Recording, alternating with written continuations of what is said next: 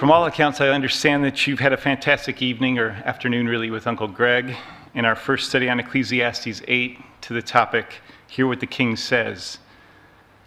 Now, the role of a king or queen, I understand he taught you, is to teach other people about God.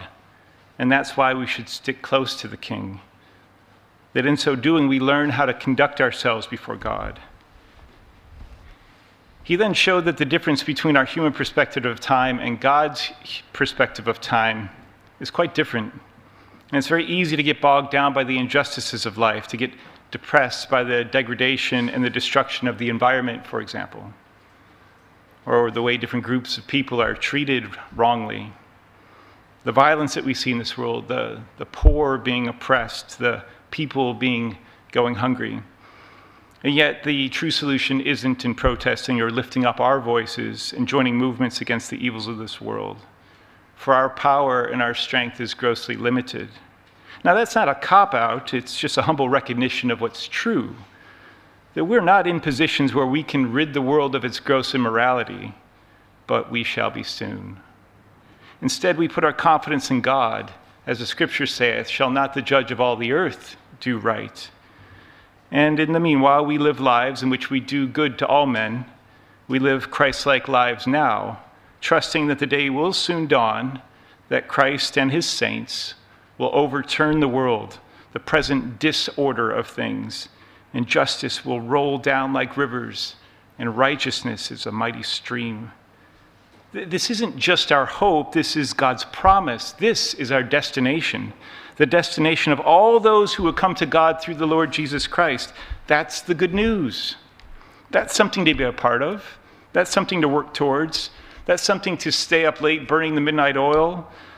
If we only knew the value of the promise, well, we'd happily pay that price, wouldn't we? And that's what tonight's about, young people. Being reminded on some level of the glories of the future age, to weigh it up, to consider it in our hearts like Solomon has, and to challenge ourselves to draw the same conclusions that he has. He has this remarkable ability to reduce things down to the bare essentials. And he does that by asking some big questions, as I'm sure you already know by studying Ecclesiastes this year for Suburban. Tonight, what we're going to be doing is analyzing or pulling apart or dissecting chapter 9 to see if we can have those same answers for ourselves. Answers to big questions, like if we're all going to die anyway, what's worth living for? What's worth giving our time to? If death is our common fate, is there any way out? Does it really matter what I do with my life, or should I just eat, drink, and be merry? Now, this is the method that we're going to use to take a look at Ecclesiastes chapter 9.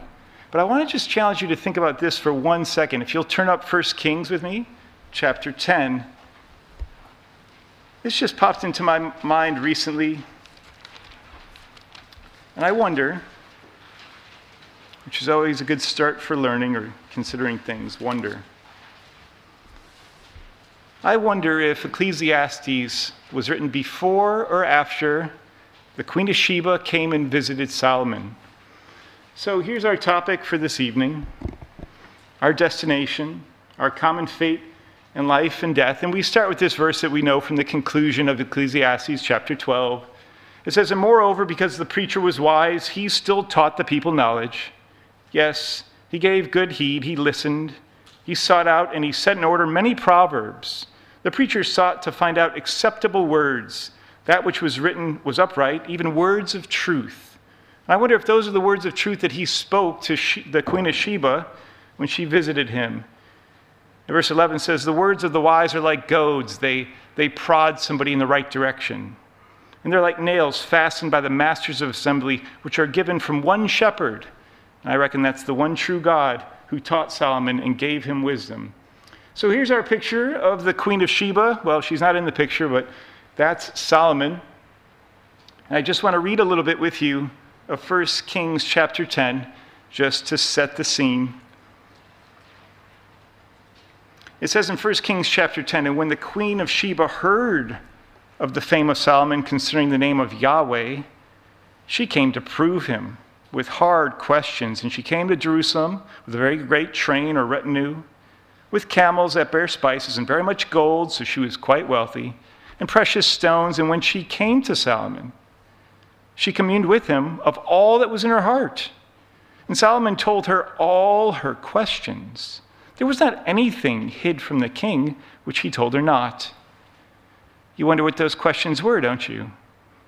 Verse 4, when the queen of Sheba had seen all of Solomon's wisdom and the house that he had built and the meat of his table and the sitting of his servants and the attendance of his ministers and their apparel and the cupbearers and his ascent by which he went up into the house of Yahweh, her breath was taken away. There was no more spirit in her.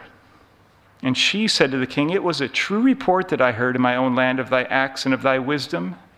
Howbeit, I believed not thy words until I came, and my eyes had seen it. Behold, the half was not told to me. Thy wisdom and prosperity exceedeth the fame which I heard. Happy are thy men, happy are these thy servants, which stand continually before thee, that hear thy wisdom. And this is what she says. She says, blessed be Yahweh thy God, which delighted in thee to set thee on the throne of Israel, because Yahweh loved Israel forever. She's been taught.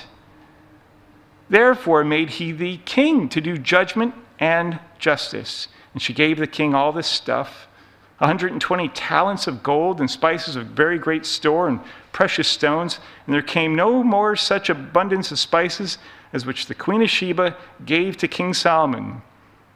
And the navy also of Hiram brought gold and Ophir, and brought in from Ophir great plenty of almug trees and precious stones, and so on and so forth. Verse 13, the king Solomon gave unto the queen of Sheba all her desire, whatsoever she asked, besides that which Solomon gave her of his royal bounty. So she turned and went to her own country, she and her servants. Now, what do you think she was going to do when she went back home? What do you think she was going to tell them? She was starstruck. She was just absolutely beside herself with the teaching of Solomon about Yahweh. And so, as a backdrop to Ecclesiastes 9 and these big questions that we look at this evening, I imagine that he had already thought about this, and perhaps those are the things that took her breath away. Those are the things that gave her hope of a better life to come. She had everything. She had gold in abundance. She was queen. She ruled over people. And yet there were still driving questions that she asked. What's the point of life? What's the purpose? Is there any meaning? Is there any value? What should we be pursuing with our limited commodity of time? And young people, that's a question you and I both have to answer.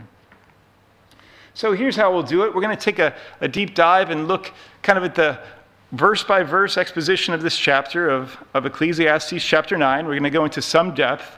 And essentially what you're going to see is there's two parts to this story.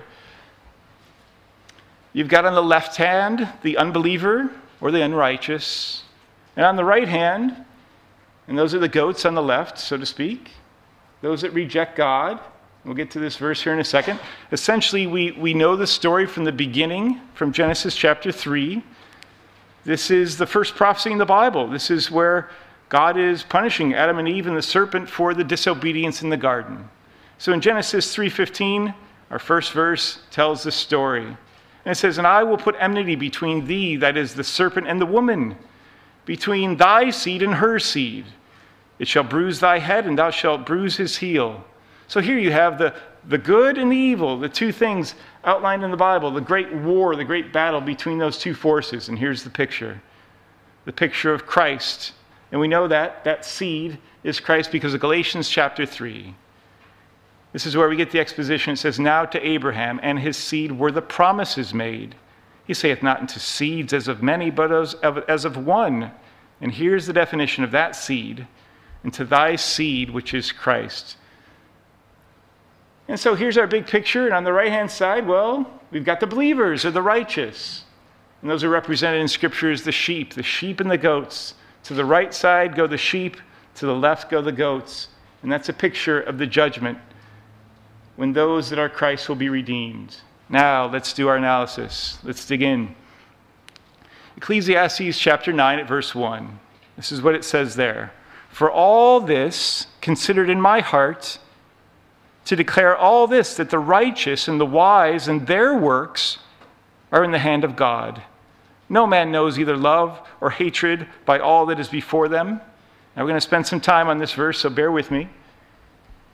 And the first question is the righteous. You see it there? It says the righteous and the wise and their works, that's in the hand of God. Now my question for you, young people, is how do you become righteous? How does that happen? I guess we could just leave that as a rhetorical question, but hopefully you're thinking in the meanwhile. And over on the right-hand side of the believer or the righteous, we know from this verse, this fundamental verse in Genesis 15, verse 6, we know this verse about Abraham. Abraham believed in the Lord, in Yahweh. And the Lord, God, counted it to him for righteousness. So whenever you see the word righteousness in Scripture, young people, you have to think about faith. You have to think about what it is you believe. And because this man, Abraham, believed what God said, that his seed would be as numerous as the stars in the heavens above, or as numerous as the sand below his feet, he believed that, and God said, for that I will count you righteous. So this is a representation of those that are believers. And that's what that first verse is talking about. For all this I considered in my heart to declare all this, that the righteous, the believers, and the wise. And here's another question. How do you become wise? Is it because of your own strength? Is it because of your own ingenuity or cleverness? That's not how we become wise. The way that we become wise, as James tells us in chapter 1, straight away in verse 5, he says, if any of you lack wisdom, just ask God. God wants to give you wisdom. He gives it to all men liberally. He upbraids you not. He's not going to chastise you for asking for wisdom. Is that what you want? Do you want to be a wise person? You just want to bumble through life. Well, if that's what you want. And look, the beauty of that is so simple. The wisdom of that is so simple because it doesn't matter what your IQ is. It doesn't matter how intelligent you are. Anybody can ask God for wisdom. You see the beautiful simplicity and wisdom of that is such that it doesn't matter who you are on the face of the earth, whether you have high capacity or low capacity, all things are equal. Any single person on planet Earth can ask God for wisdom. Do you see the divine construction of that? It's not based on aptitude. Just ask God. And that's what James tells us. In 1 Corinthians chapter 3, verse 18, it says it this way, let no man deceive himself. If any among you seem to be wise in this world, let him become a fool, that he may be wise. For the wisdom of this world is foolishness with God. For as it is written, he takes the wise in their own craftiness. And again, the Lord knows the thoughts of the wise, that they are vain. Now that word vain or vanity shows up 37 times in Ecclesiastes. He keeps saying it's meaningless, it's meaningless, it's meaningless. It's just vain. Life is vain apart from God. But with God, there's great meaning in life. The littlest things that you do in helping somebody else to the kingdom of God has deep and great meaning because you're contributing to his family. That's not a small deal. That's quite important. It's not vain. In fact, it's the exact and equal opposite. So we go back to our verse, the one we're really pulling apart here. We've only gotten through two words, the righteous and the wise, but both those things come from God. And then it says, in their works, now check this out. This is interesting. We know that faith without works is dead. But here's the thing that was such an epiphany, a light bulb on in my life, and that is, it's not my work. It's not me striving against my worst nature, my flesh. Here's the verse that just knocks me out. Philippians chapter 2, verse 13. It says, it is God which works in you, both to will and to do his good pleasure. So you mean to tell me that if I'm not even willing to do the right thing, and I know what the right thing is, like Paul says, that which there's a war in my members. I know what I should do, but I have trouble doing it. If that's you, and it is because you're human and I am too, sometimes we know the right thing, young people, and we still have trouble doing it. Even the Apostle Paul had that battle. So God can make you willing. That's what that verse is telling us. And not only that, God says, I can work in you. If that's what you want, God is willing to work in you. It's no longer your work. It's not you doing the work anymore. It's not you muscling up or trying to find enough determination or willpower to do what you know you should do, but you can't really bring yourself to do it. God says, I will work in you both to do my good pleasure and my will. This shows up all over Scripture. It's thematic. Psalm 127, verse 1 and 2 says it this way. And again, it's of Solomon. This is Solomon writing this psalm. He says, unless Yahweh builds the house, there's that word again, you labor in vain. You can build a magnificent structure. You can do all sorts of wonderful things in the truth, but unless God is involved, it's worth nothing. That's what that scripture is telling us. It has to be with God. In fact, it says, unless the Lord keeps the city, the watchmen work in vain. And this is just so interesting to me because this is how Paul looks at his life. Paul says, look, I'm crucified with Christ. When you're baptized, you're dead. It's no longer you that lives. That's what he says. See it in blue there? It's no longer I who live, but Christ lives in me. And the life which I now live in the flesh, I live by faith in the Son of God, who loved me and gave himself for me. It's very personal to Paul. It's not you doing the work anymore. It's not you directing the show or deciding where to go or what to do. It's actually about being pliable or moldable to what God will do through you for the good of his family. That's very hard to do. I'm not saying that's easy. You never know where that's going to lead you. It could be on the other side of the world, But it's no longer your life. And to relinquish that is one of the highest gifts you can. What can you give God? The cattle on 1,000 hills are his. What are you going to give God with this limited window of time that you have? Look, we're all dying. That's what Ecclesiastes 9 is saying. We're all going to the grave. So you might as well love the wife of your youth and enjoy your bread and try and keep your garments clean and do a few things in God's service and trust that he has a better plan for your life than you could ever possibly conceive.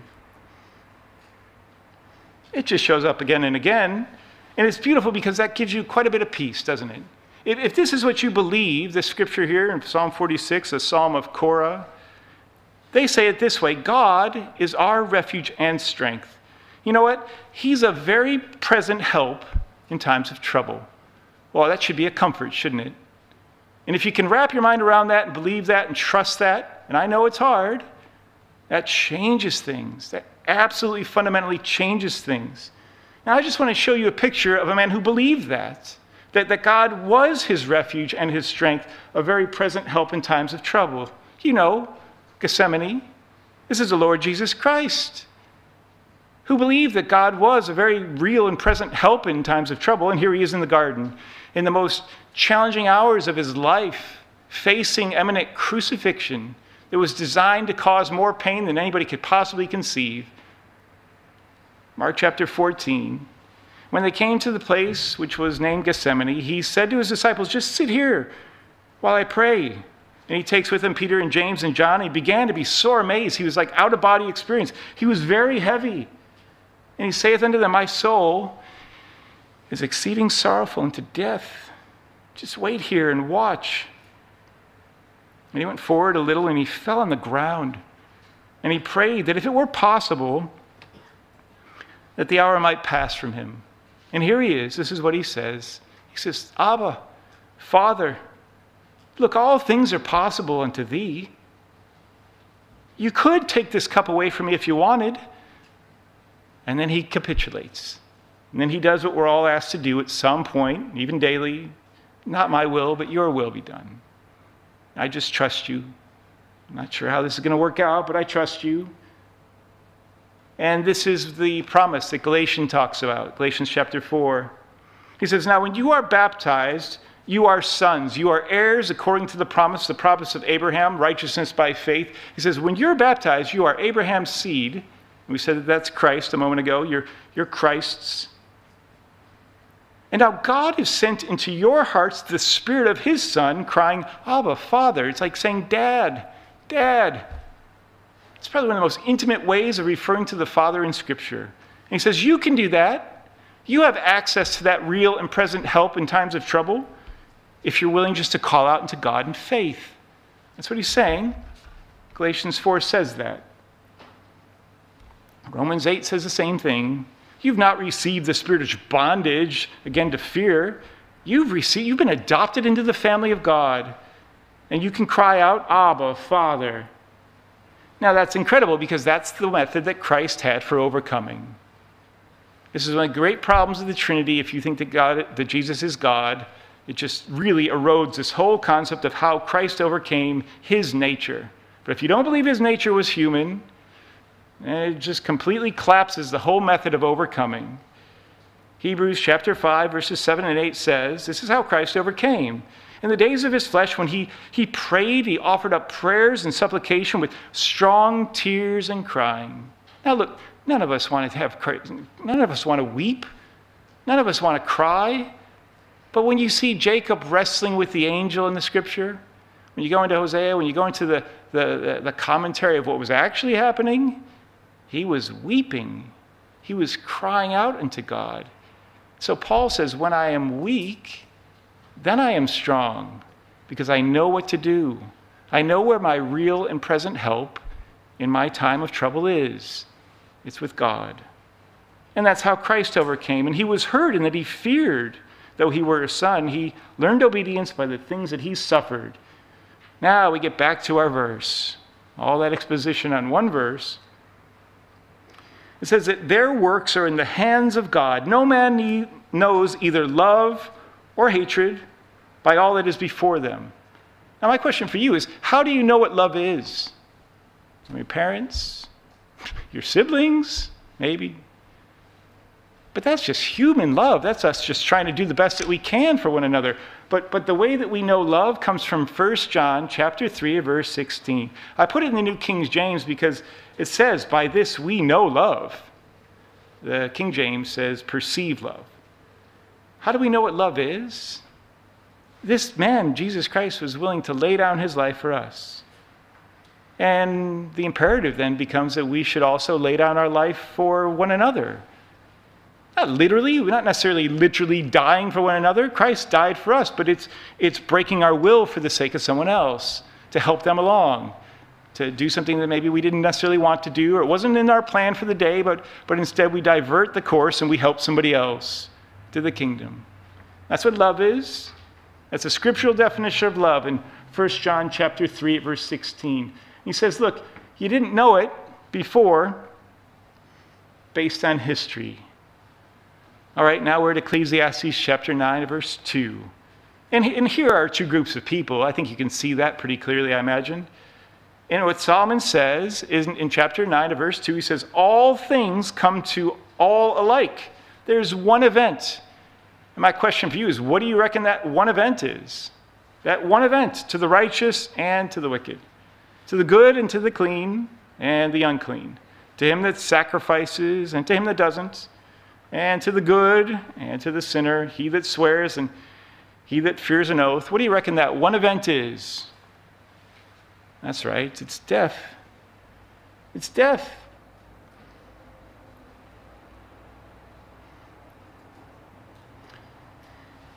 And so he says in verse 3, there's an evil among all things that are done under the sun, and there's one event unto all, and here's the answer. It's contextually at the end of the verse. You see the last word in the verse, dead.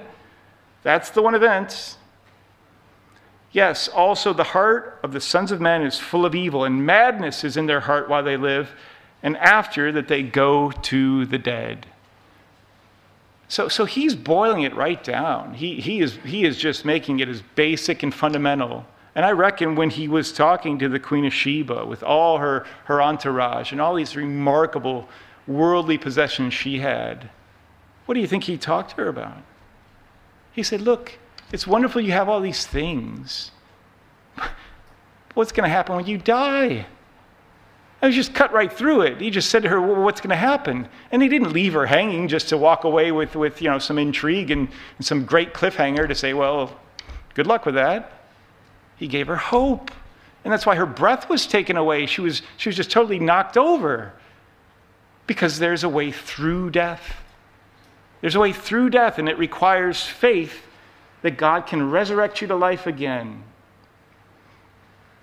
And then he says this famous verse. He says, and this is a question that's going to come in a second. He says in verse 4, he says, For to him that is joined to all the living, there is hope. For a living dog is better than a dead lion. Sometimes life gets so full of grief that you just feel like checking out. You just go, how much worse can this get? And I don't think it's not that everybody hasn't thought that way at some point in their life. You just go, well, what's the point of this? How long is this madness going to go on? So why does he say that, it's better to have hope, he says. It's better to be joined to all the living because when you're alive, at least you have hope. Hope of what? Hope of just eating your bread and having a glass of wine and, enjoying the wife of your youth. Is that as far as it goes? Well, he elaborates in verse 5. He says, for the living know that they shall die, but the dead know not anything. And he's real unequivocal about this. This really is a devastating argument to the idea of the immortality of the soul. He says the dead don't know anything, neither have they any more reward. For the memory of them is forgotten. Now, here's the core idea of the evening. What is the reward? And unless that's clear in your mind, unless that is sharp in focus, things tend to get convoluted, especially when you're in grief. So my question is, well, what reward? That's what he said. You see it here? He said, for the living know that they shall die, but the dead don't know anything. If you're alive, at least you may have the chance at a reward. And is that just the reward of hard work and getting a good pay? Or just, you work your tail off during the day and you get a good night's rest. Is that the reward? No, he's talking about something far greater than that. Again, we go back to Abraham. This is in Genesis chapter 15. And Abraham's, let's just go to Genesis 15 for a tick, please. Because you have to enter into Abraham's mindset and where he was emotionally when the Lord God said this to him.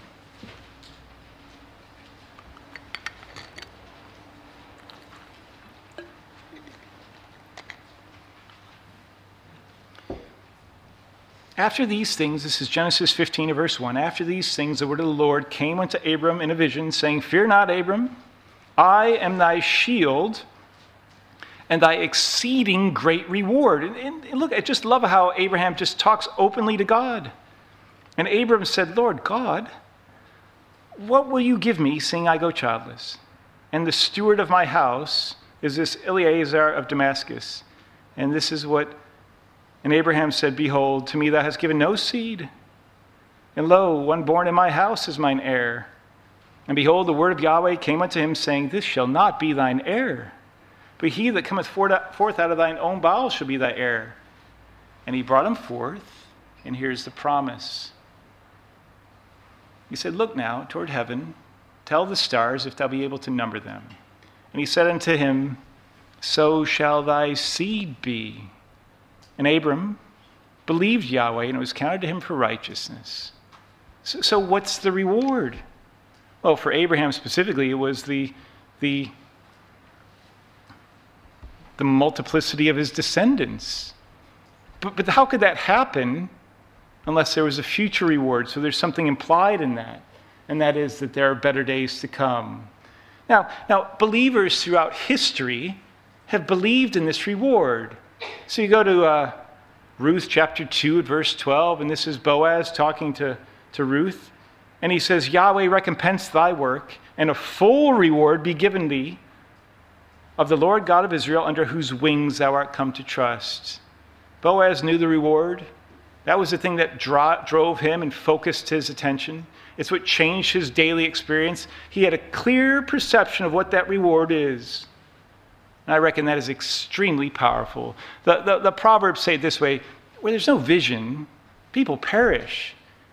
And that's true because if you can't keep that clear in your mind, you can get depressed very easily. You can feel like checking out. I mean, it just shows up all through Scripture because it's thematic. This is a Psalm of David, Solomon's dad. Psalm 58, verse 11, a Psalm of David, where this David says, truly there is a reward for the righteous. Remember, righteousness is by faith. Truly, he is a God that judges in the earth. He's going to talk about the protection of the saints when when God judges the earth and the life that they'll then live. It's interesting, the disciples came to the Lord Jesus, and Peter said, "Lo, Lord, we've left everything and decided to follow thee." He's asking about the reward. And you notice that Christ doesn't upbraid him. He doesn't tell him off. He doesn't say, "You shouldn't think that way. Don't worry about it." He says, "Truly I say unto you, that there is no man that hath left house or parents or brethren or wife or children for the kingdom of God's sake, who shall not receive more in this present time and in the world to come life everlasting." Now that's a remarkable verse because it's twofold. It says that the reward is present and future. You see how important that is? Living an honest life, living a life of integrity based on scriptural principles and trying to be a Christ-like person, trying to be a person that brings out the good in others and to have the character of God keeps you from all sorts of madness. It does. I mean, it really does. If you don't walk in the ways of light, you're just going to make a mess of your life. That's real. And all you have to do is look on the TV or look outside the world, and you just see the world's in madness because they reject the principles of God. Now, you can't break the commandments. You can only break yourself against the commandments. Have you ever heard that before? Like, whether you keep God's commandments or not, God's no different, is he? But if you don't keep the commandments and you sleep around with a bunch of people and you get this person pregnant, you got kids over here and kids over there and kids over there, your life is a mess. You're worse off for it. If you lie and you cheat and you steal and you thieve and you have no integrity, you're hurting yourself. And everyone knows that if the world actually drank in the principle of loving their neighbor as their self, the world would be a better place by simply keeping the principles of God. So it is true what Christ says in verse 30 there, where you will be better off in the present age. And as a body of believers, you've got people that will help you along to the kingdom. You've got a support network. And that's invaluable. You can't put a price on what the support network of people that love God is. You can't. It is absolutely invaluable. And one other way of looking at this verse is you can go on the other side of the world and somebody will put you up in their house and feed you and give you a soft bed to sleep in. They never met you before a day in their life.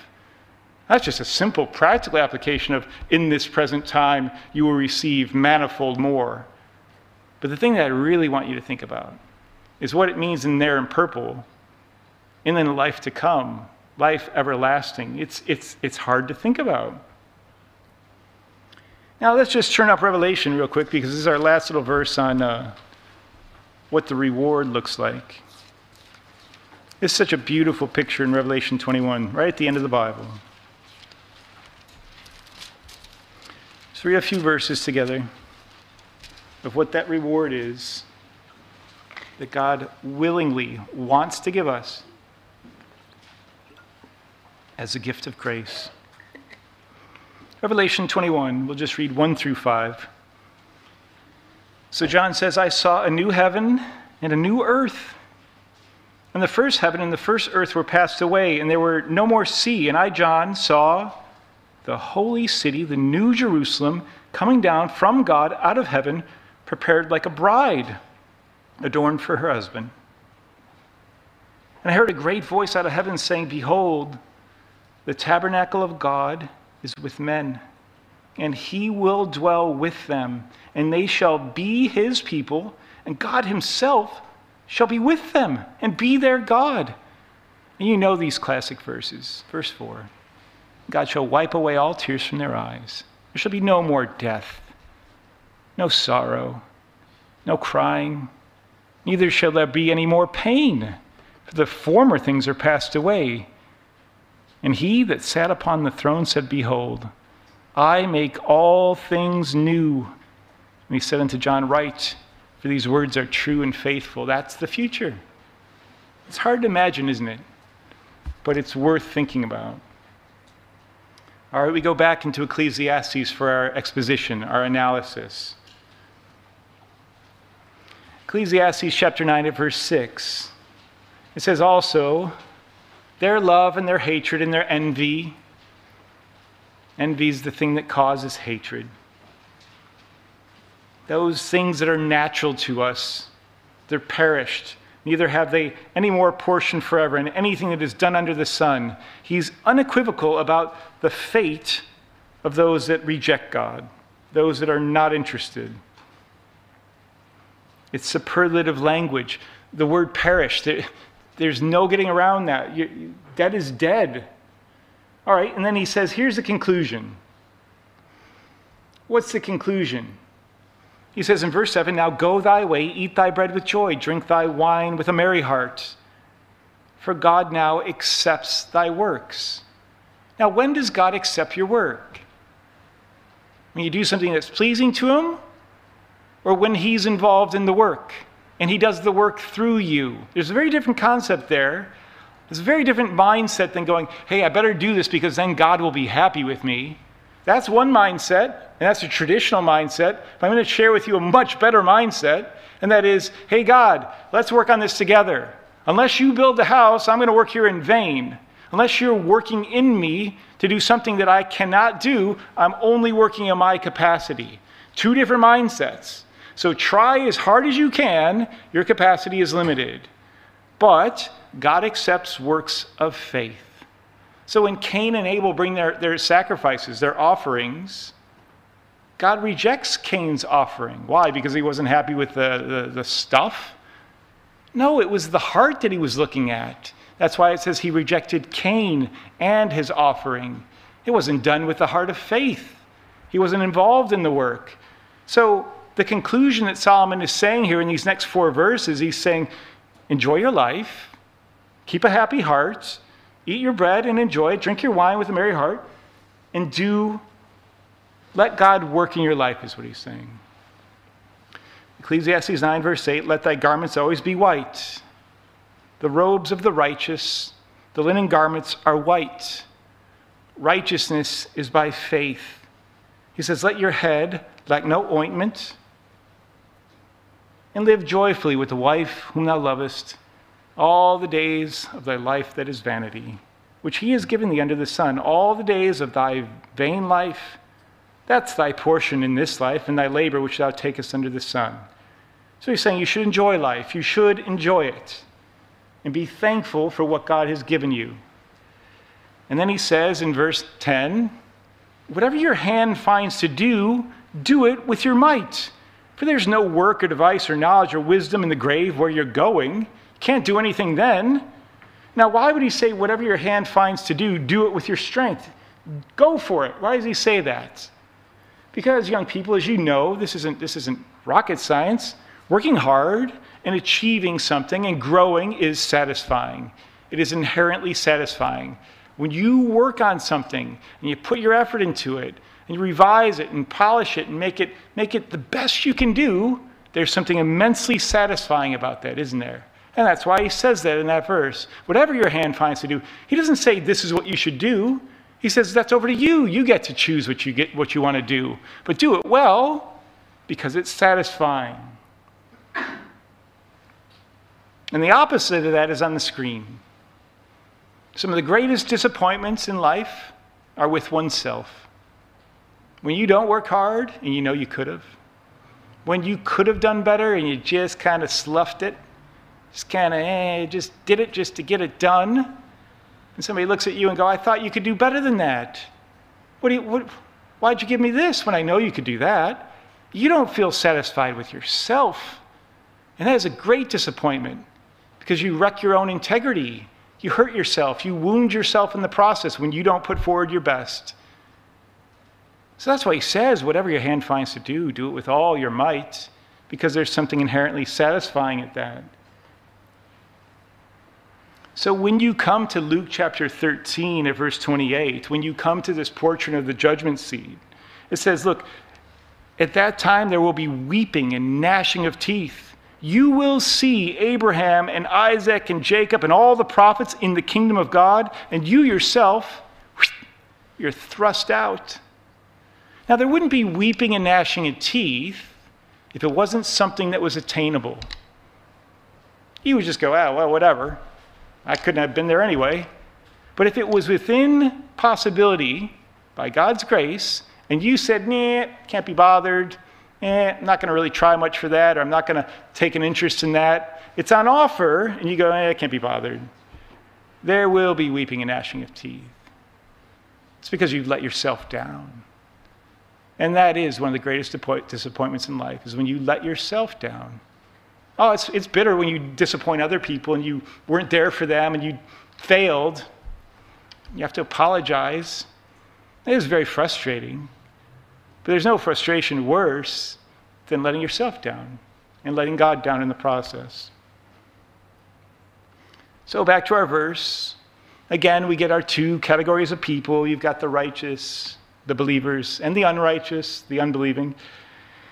And so he returns, Solomon returns, and he saw under the sun the race is not to the swift, the battle to the strong, nor yet bread to the wise, nor yet riches to men of understanding, nor yet favor to the men of skill, but time and chance, he says, happens to them all. Now, one of the great things that Solomon says in this chapter is that you can be a Christian and you're still going to suffer. You could be an unbeliever and you're still going to suffer. Everything happens to everybody. It's not just because you're a Christian that you're protected all of a sudden. In fact, Paul says it's through much tribulation that we enter the kingdom of God.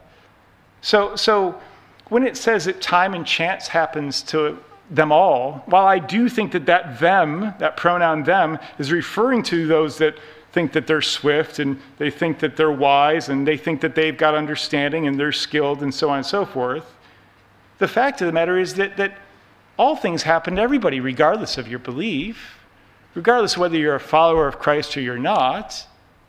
You can be guaranteed that there's going to be things that are going to happen to you in life that you wish didn't, right? And so the question becomes, well, how do we keep a higher plane of thought when those things happen? See, the Bible talks about a race in 1 Corinthians chapter 9, verse 24.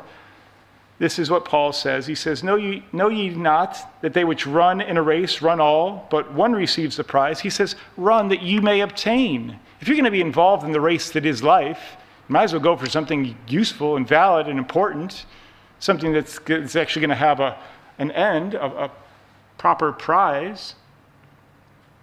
Again, that word race shows up in the beginning of Hebrews 12, just after the chapter on faith. And here it says, wherefore, seeing we are also compassed about by so great a cloud of witnesses, let us lay aside every weight and the sin that so easily does beset us. Let us run with patience the race that is set before us. How do we do that? We look to our author and finisher of faith, the Lord Jesus Christ. And here's his example. For the joy that was set before him, he endured the cross, he despised the shame, and now he is set down at the right hand of God. And then in verse 3, we get this great instruction of not to be weary, that when we think about the Lord Jesus Christ. Now just consider him. Consider him that endured such contradiction of sinners against himself. Otherwise, you're going to be weary in your mind. When you're going through it and there's so much pressure, you feel like you're just not even keeping your head above the water. Just think about Christ for a moment.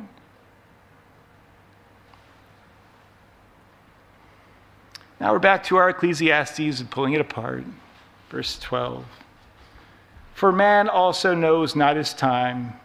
You don't know what's going to happen tomorrow. You don't know what's around the next bend in the road. Unfortunately, whether that's a good thing or a bad thing, that remains to be seen. For man also knows not his time, just like a fish that they're taken in an evil net, or birds that are caught in the snare. So the sons of men are snared in an evil time when it falls suddenly upon them. So those are our verses. I just want to point out something real quick from The Blood of Christ by Robert Roberts. It's just interesting when you get back into Genesis, and they were given the imperative to not eat of the tree of the knowledge of good and evil. What could God have done? They sinned. They were disobedient. And what Brother Robert says in this little itty bitty pamphlet on the atonement, it's kind of hard reading, but it's got some super useful stuff in it. He says there are three options. One, should God just have said, well, whatever, doesn't matter. I mean, I told them not to eat of the tree of the knowledge of good and evil, and if they did, they would die, but I'm just going to turn a blind eye to it. Is that what God should have done? Not a possibility. If he did that, his word wouldn't be true, and God is true. So that wasn't an option. What about option two? Should God just blink all of his creation out of existence? just done, then why did you create it in the first place? Okay, that's not really an option either, because that would be admitting failure. Like, I've created this thing and now I'm just going to destroy it. What was that about? Just an exercise in futility. And so Robert Roberts says really the third option was the only one in some sense that God could do. The best option, the one that we find ourselves in. God leaves this door of mercy open for all those that would come to salvation through Christ. And that's the opportunity that's presented to us, that there is a mercy seat, that we can come to God through Christ. It's open and available to all. God would that none would perish. And so that's the situation we find ourselves in. The door of mercy is open for those that seek God and his righteousness. And finally, I just want to kind of wrap up with what I think is a very logical premise for thinking about God. This was called Pascal's wager. And we're starting to draw our thoughts to a close for this evening. Pascal's wager was this, well, it's not a very flattering picture, but 17th century French philosopher. Okay, there he is. And here's what he did. I should have found a better picture. What he did is he put on a little continuum. He said, okay, let's just think about this very logically, very coldly and rationally, logically. And he said, on one side, you've got, okay, there is a God. And then on the other side, you've got no God. And then you say, okay, the other continuum, the y-axis would be, reward or, death. And what he logically deduced is he said, okay, say you say that there is no God, and you're right. Well, what's the outcome of that? Nothing. You die. Okay? He said, what if you say that there is no God, and you're wrong? Ooh, you're in trouble then. You're still dead. But you had an opportunity and you missed it. That's the two options for saying no God. Now let's think about the other two options. The option of believing in God, but you're wrong. Well, we just said a moment ago that if you believe in God and you keep his commandments, you're actually going to have a better moral life now than you would have otherwise. It will keep you from all sorts of trouble. So say that, you do believe in God, but you're wrong. Well, what's the downside of that? Not much. You're still dead, just like somebody who didn't believe in God. And there was no God, and just like somebody who didn't believe in God, and there was a God. They both dead. That's why there's nothing there on the screen. Hopefully I'm not confusing you. And finally, the best option, which is there in blue, the one that's true, the one that there is a God, and you do believe in him, and you do live a life of faith. There is infinite upside.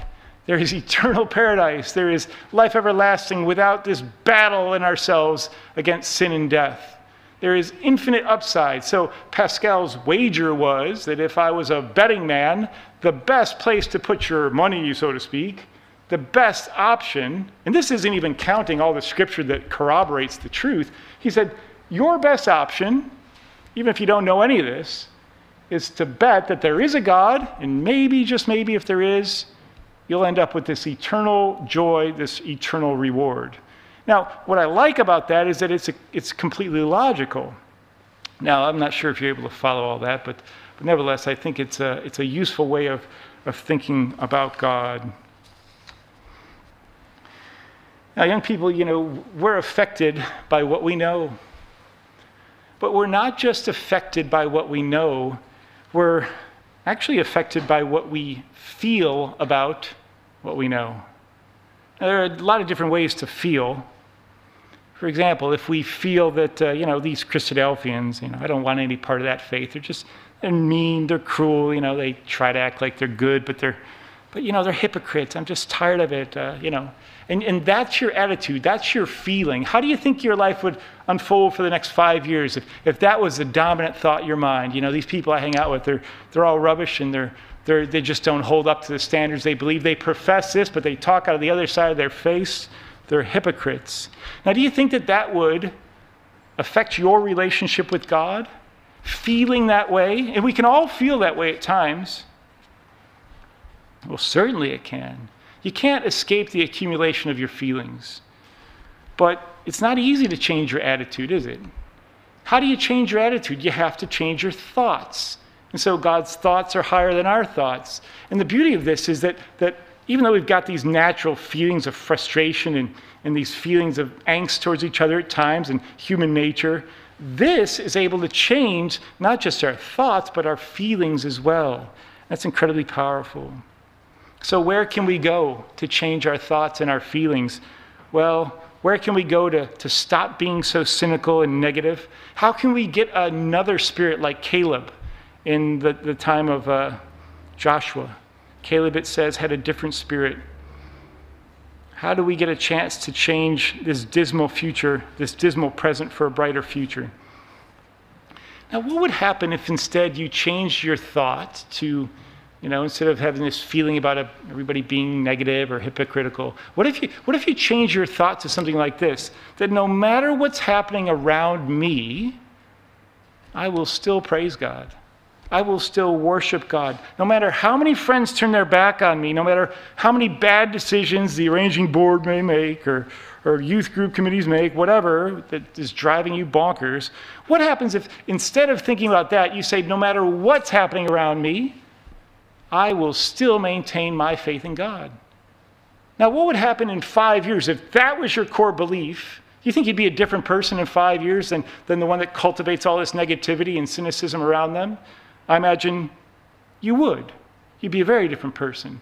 And those are the friends that Daniel had, for example. When they go to Nebuchadnezzar, look, you can chuck us in the fire, that's fine. You can do whatever you want to us. And our God can save us, but even if he doesn't, it's a remarkable phrase. It's a remarkable conviction and resolve that God is true. That no matter what, I'm still going to maintain faith in God.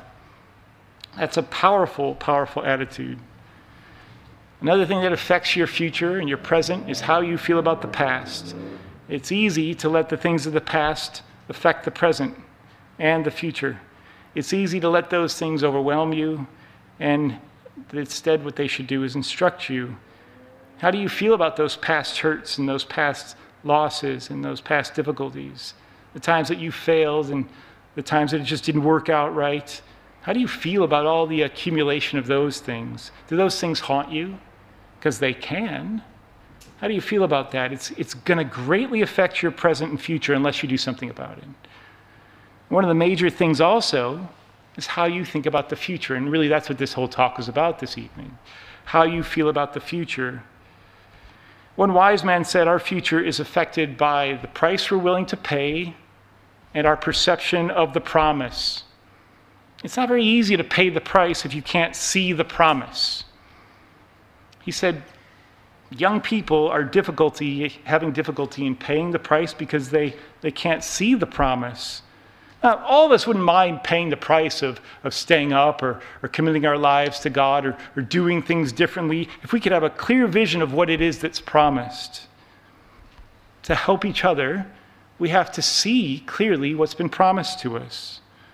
We have to help each other pay the price, to do better things, to spend our time more wisely and not in foolish ways that have nothing to do with God. What would we do if we could see the promise, if we could see it clearly? Well, I bet you the most extraordinary things. You take a look at Hebrews 11, those are all people that could clearly see what God had promised. They were fully persuaded of what God had promised. Would you crack the books? Would you burn the midnight oil? Would you engage in the extra thinking and the study, the extra disciplines, if you could see clearly what it is that God had promised you? But it's not just that, it's also about how we feel about one another. You have to have clarity around what constitutes a good life, a noble life, and that is helping each other to the kingdom of God. While Ecclesiastes says, you should enjoy the wife of your youth. You should enjoy your bread and your wine. You should lead a life that leads to white garments and the righteousness of the faith, righteousness by faith. That whatever you do, you should do with all your heart. The truth of the matter is, young people, we're all going the way of death. Now, you can't succeed by yourself. You have to appreciate others. It takes other people to build a strong youth group.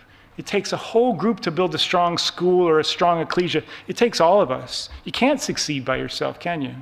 You need God, and you need Christ, you need your brothers and sisters, you need your aunties and uncles and the grandparents. You can try to go alone, but you won't be happy, nor will you be successful. Finally, it's about how you feel about yourself, knowing your worth. And that's big. And your worth has nothing to do with what you can do. Anything that you can do, God can do better. He doesn't need you to do anything. He needs you to trust him. And he needs you to know that he values you. Because what's the evidence of that? That he gave his only begotten Son for you and for me. That Christ has died for us. That's the price of redemption, paid with his blood. That's how much you're worth to God. Not based on what you do, but based on his love. How valuable are you? What could you do in faith if you believed in the height and the breadth and the depth of the love of God and Christ in you? There is no telling. What could you do if you spent the time? What if you prayed more diligently, if you read more carefully, if you loved more deeply and became less self-conscious? You saw the promise more clearly. That person, who that person is in you, would be a force for good to all that you come in contact with. What could you become? If you start understanding how valuable you are, you will begin a whole new life experience.